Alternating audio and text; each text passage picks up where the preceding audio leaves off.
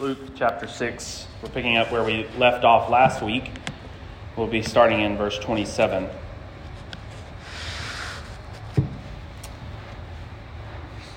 Let's begin with prayer. Lord, we are so thankful.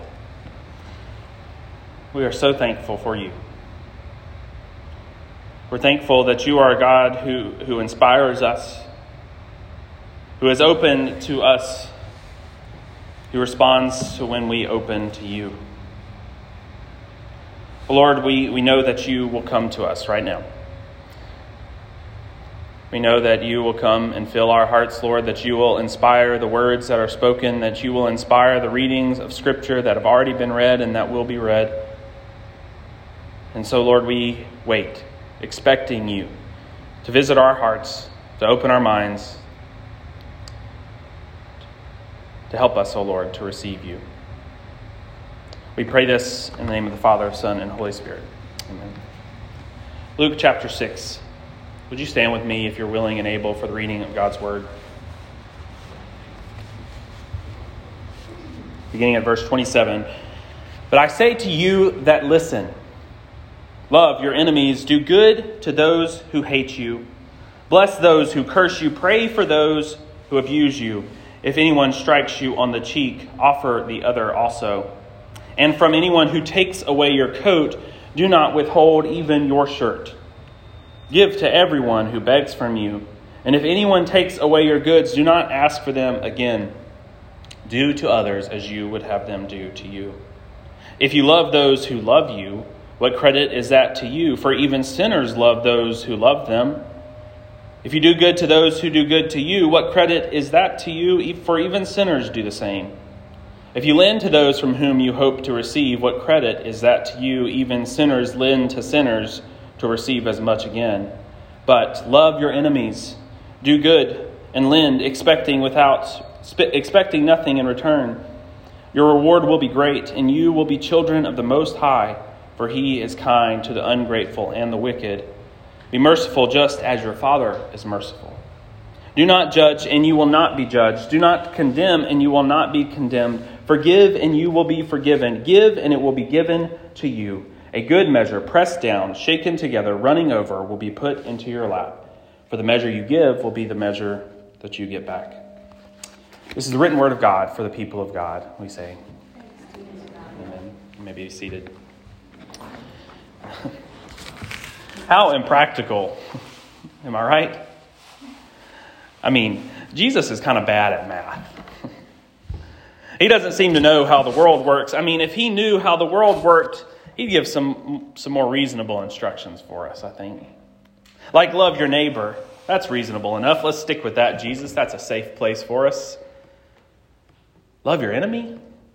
Do good to those who hate you. And worst of all, turn the other cheek. In this financial climate, how impractical. Double your losses, Jesus preaches. Double your losses. He's bad at math. Jesus prescribes this as the method for changing the world, for turning the world upside down. If someone takes something from you, give them more. If someone borrows something from you, don't expect it back. Give to everyone who begs from you. Everyone who begs from you, he says. How impractical. Last week we read from the verses just before these. If you were with us, you'll remember that Jesus is in the middle of his Sermon on the Plain. That's what we call it, the Sermon on the Plain. And you'll remember Matthew records this sermon. Jesus is on the mountain and he's speaking to the people. The people are waiting to hear from him. But in Luke's memory, Jesus first, before speaking to his disciples this great sermon, he comes down off the mountain and he walks among them on the level plain, on the level ground. He's on a level plain within reach of those that are around him. They're on a level plain. He tells of a great leveling that the kingdom brings while he's on this level plain. He expands on his mother's words from her time when she was bearing him as a baby. The mighty are brought down and the lowly are lifted up. Blessed are the poor and woe to the rich, Jesus says. The revelation, the epiphany of God in Christ continues in our text. It continues in this part of Jesus' Sermon on the Plain. the great leveling, the reversal of the way of the world, the outlining of God's new creation community, the morals of resurrection life are revealed even further to proclaim that enemies are on the same level as friends. Treat your enemies in the same way that you treat your friends. They're on a level plane. Jesus proclaimed that on this level plane, a great leveling will happen in our world and is happening when people choose to follow his way of doing things in the world. In our passage this morning, we begin to learn about how impractical this is, though, when we really put it into practice. He continues his sermon that is directed to his disciples with the crowd waiting around him. What's so impractical about this, though? Why is this so impractical? This is the way of Jesus being laid out for us. We should be able to do this, right? There are keys. These are the keys to the kingdom, right, that we sang about earlier. These are the demands of the Christ follower as plain as day on the plain. And they are about as difficult to put into practice in this world now as they were in Jesus' time. Maybe even more difficult to put into practice since Jesus said these words originally in our world, which is ruled by markets that look a little different, that look like there's only a little bit. There's only enough for a few. We're taught to collect and accumulate. We're taught to hoard and work and save almost as a Christian principle. It's almost a principle for us. This is what a good person does. A good citizen collects and hoards and takes and climbs the ladder of success. And Jesus calls us through the pages of his gospel. He calls to us. He calls to us through history. Despite the powers and principalities that rule us, he calls to us. It's almost a yelling. No, don't fall prey to that way. He calls us out. He calls us out of that way. It's almost a yelling. No, do not get misled by that way. This is not the way to life. That way is not your home. That way is the way to live abundantly if you're only living in the way of the world. Abundance is not found there, though. True abundance is not found there. Why is this? Why is it that the abundance that the world prescribes, that the world sees, is not what Christ offers? And why is it so alluring to us? Why is it so tempting? What makes it false? Jesus comes as a signpost, a demonstration, an image of the invisible to point us a different way, to point us into a different way of living. When he speaks, it seems so impractical, like he's pulling our leg. Pour out, not in, Jesus says. While the world sometimes with a much louder voice says, pour in, not out, you fool. That's why the way of Jesus seems so absurd to us. We're in this building about once a week, maybe twice a week for some of us. Maybe some weeks we're in here 3 times a week. We at most have a couple hours a week where we are listening to the words of Jesus and we act out and worship together as God's people. The rest of our week, we're out there. We're being fed a different story. A story that calls us to collect and accumulate and only look out for ourselves, to hoard and exclude, to ignore the others, to destroy the enemies. There's not enough for everyone. There's not enough. Get yours before someone else takes it. There's not enough. There's just not enough. Once a week, though, we gather here. We gather here together to hear a different tale, a different story, a story of a different way. A story that tells us to pour out and live generously, to give anything and everything, to include and love. 1 hour of that story versus the rest of the week of hearing the other story. 1 hour to be formed by the story of Jesus and many other hours to be formed by the story of the world.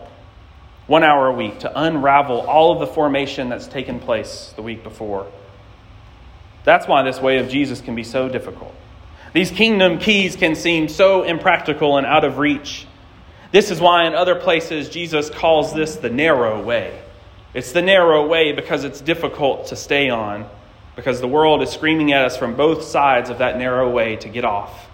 Our formation by the world is powerful. It's gripping on us. The way of sin can grab hold of us.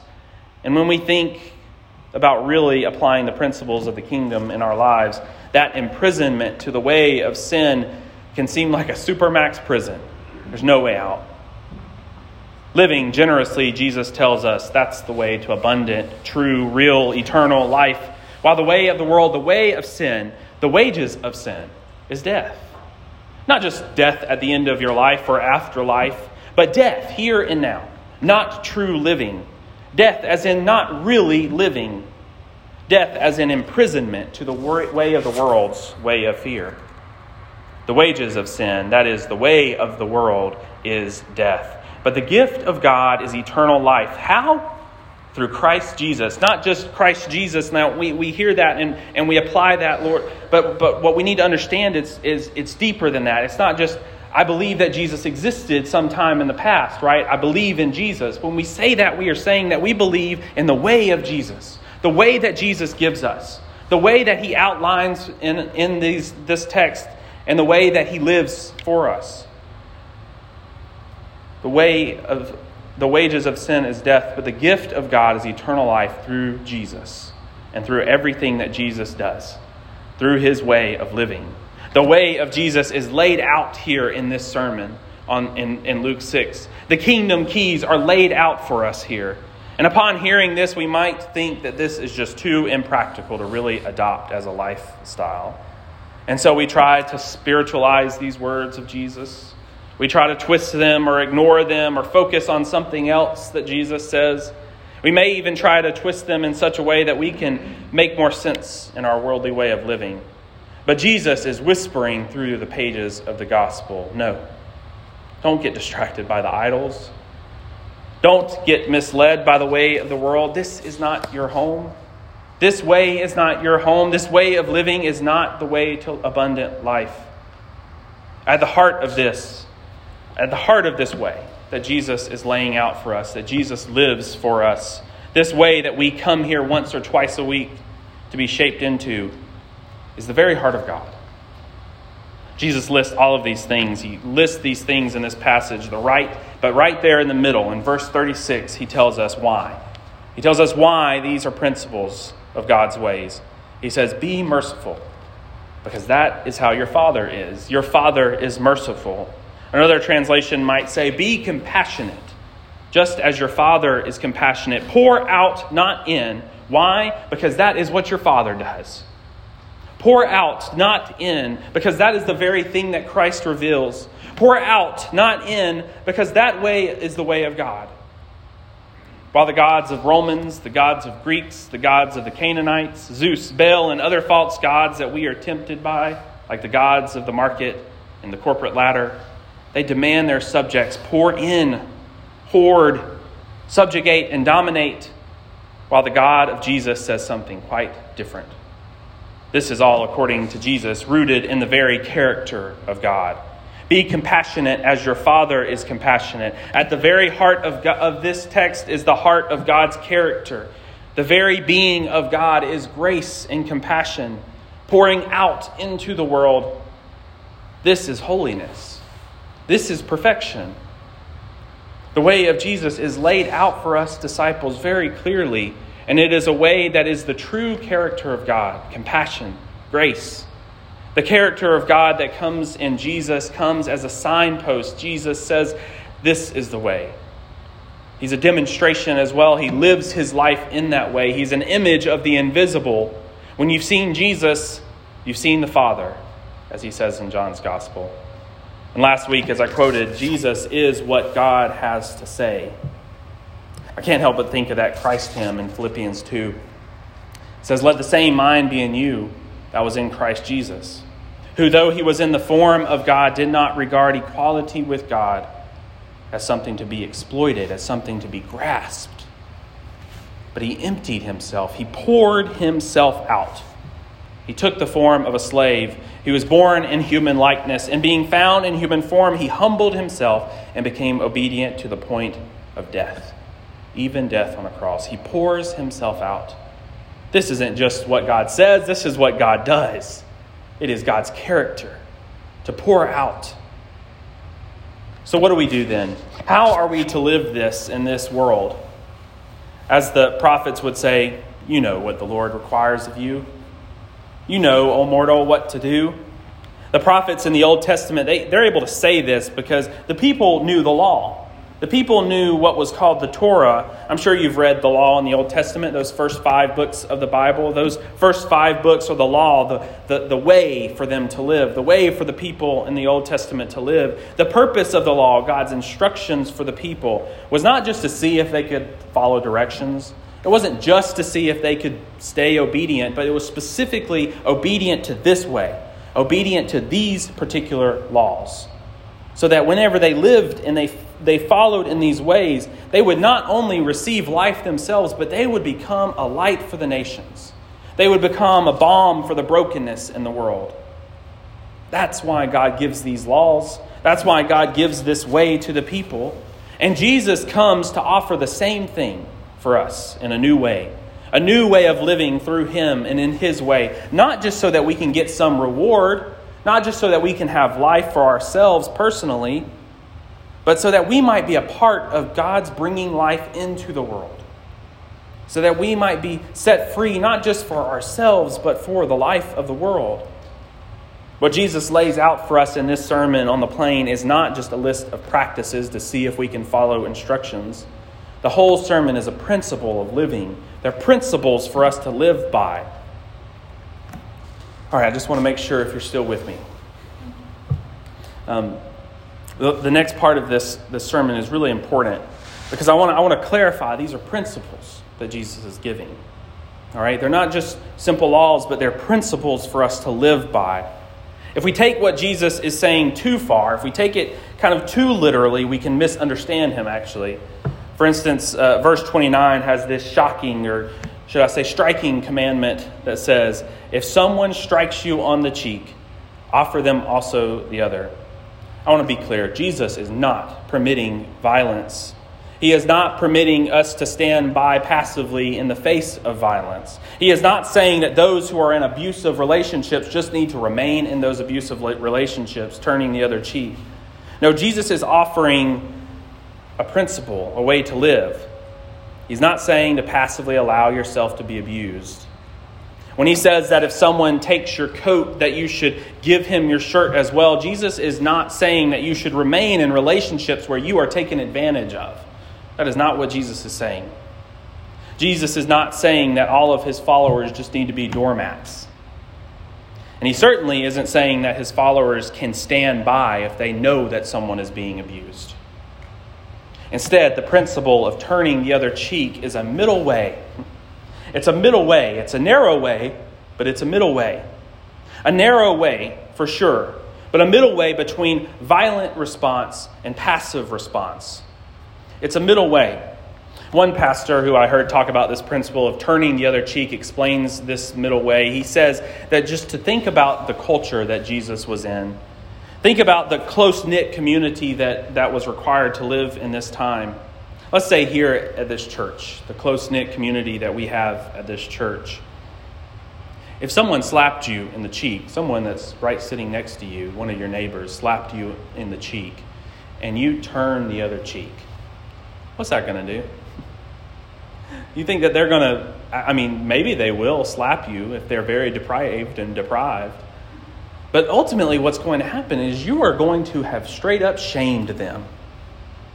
Think about this. If someone here in this community demanded your coat and you took off your shirt, you're standing in front of them half naked. Who's the shame on? Who is the shame on now? You have stood up in the face of someone demanding something from you, who has purported violence onto you. And you've stood up to them by saying, okay, if that's the way that you want to live. There's no shame on you for that. There is shame on them. And the hope is not just for them to be shamed or for them to feel bad or guilty, but for them to change. For them to change the way that they are living. For them to change the way that they go about life. It's kind of like what Paul says in Romans 12. Paul is explaining a similar principle here. He says, if your enemy is evil to you, return their evil with kindness. And by doing this, you will heap coals, burning coals on their head. Now, Paul's not saying that we should violently throw coals on people's head. He's saying by being kindness, by being kind in return from evil, you are like heaping coals on their head. Think about that principle. The hope is not just to shame that other person, but the hope is that they will change, that their heart will change. We are not standing passively by as people abuse us. We are hoping and praying that they will change the way that they are living.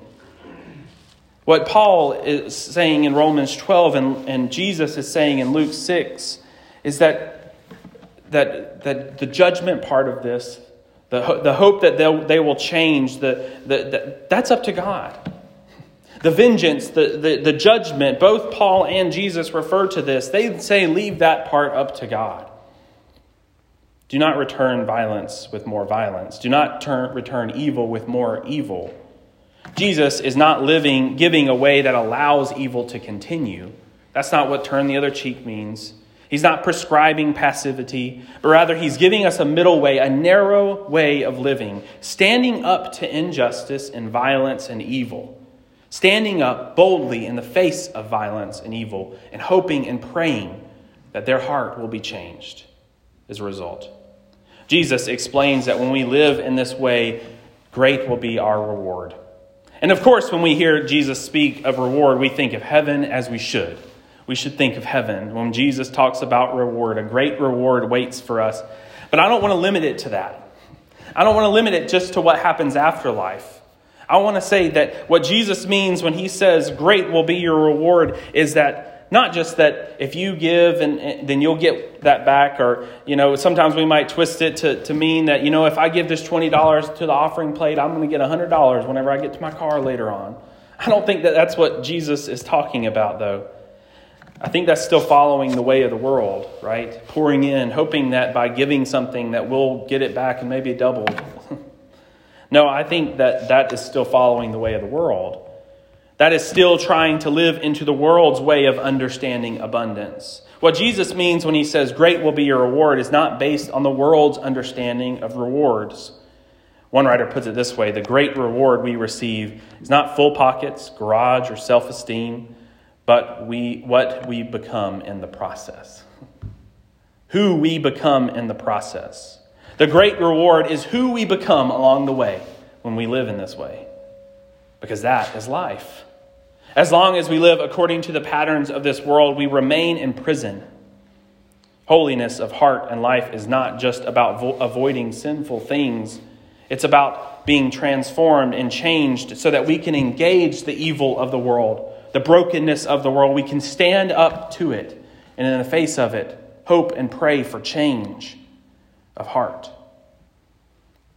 We sang that song earlier, Glorious Freedom. Glorious freedom, to be free from sin, to be free from sin, to be free from the patterns of this world. Glorious freedom. And it might just seem impossible sometimes, but for the grace of God. But for the grace of God, freedom, this glorious freedom from this supermax prison of sinful ways of the world that we are fed and taught throughout our week, it would be impossible. Jesus not only proclaims the middle and narrow way, but he also lives it. He lives it faithfully, and he's killed for it. He lives it faithfully even unto death. He isn't passive in the face of death, but he also isn't violent. He instead turns the other cheek. He gives up his clothes naked, taking our sin and shame. He is hung on the cross. Unfortunately, the way of the world had such a grip on some people that even a naked Savior, a peaceful man on a cross was not enough to shame them and change them. But for many who look to the cross, who look to Jesus and see what the world does to people, transformation takes place. That's what salvation is all about. That's what the way of Jesus is all about. That's why salvation is through Jesus. We're going to sing one last song as the praise team comes. The song is Change My Heart, O God. And the hope is that when we truly encounter the crucified and raised Christ, that the shame that we face when we realize our own sin, when we look in the face of our own sin, that we will be transformed. And that we will be empowered to live in a world not passively accepting violence in the world, but standing up to it, facing it. And so we're going to sing this final song, Change My Heart, O God. Make it ever true. Change my heart, O God, may I be like you. Be merciful as Father. Let's sing together.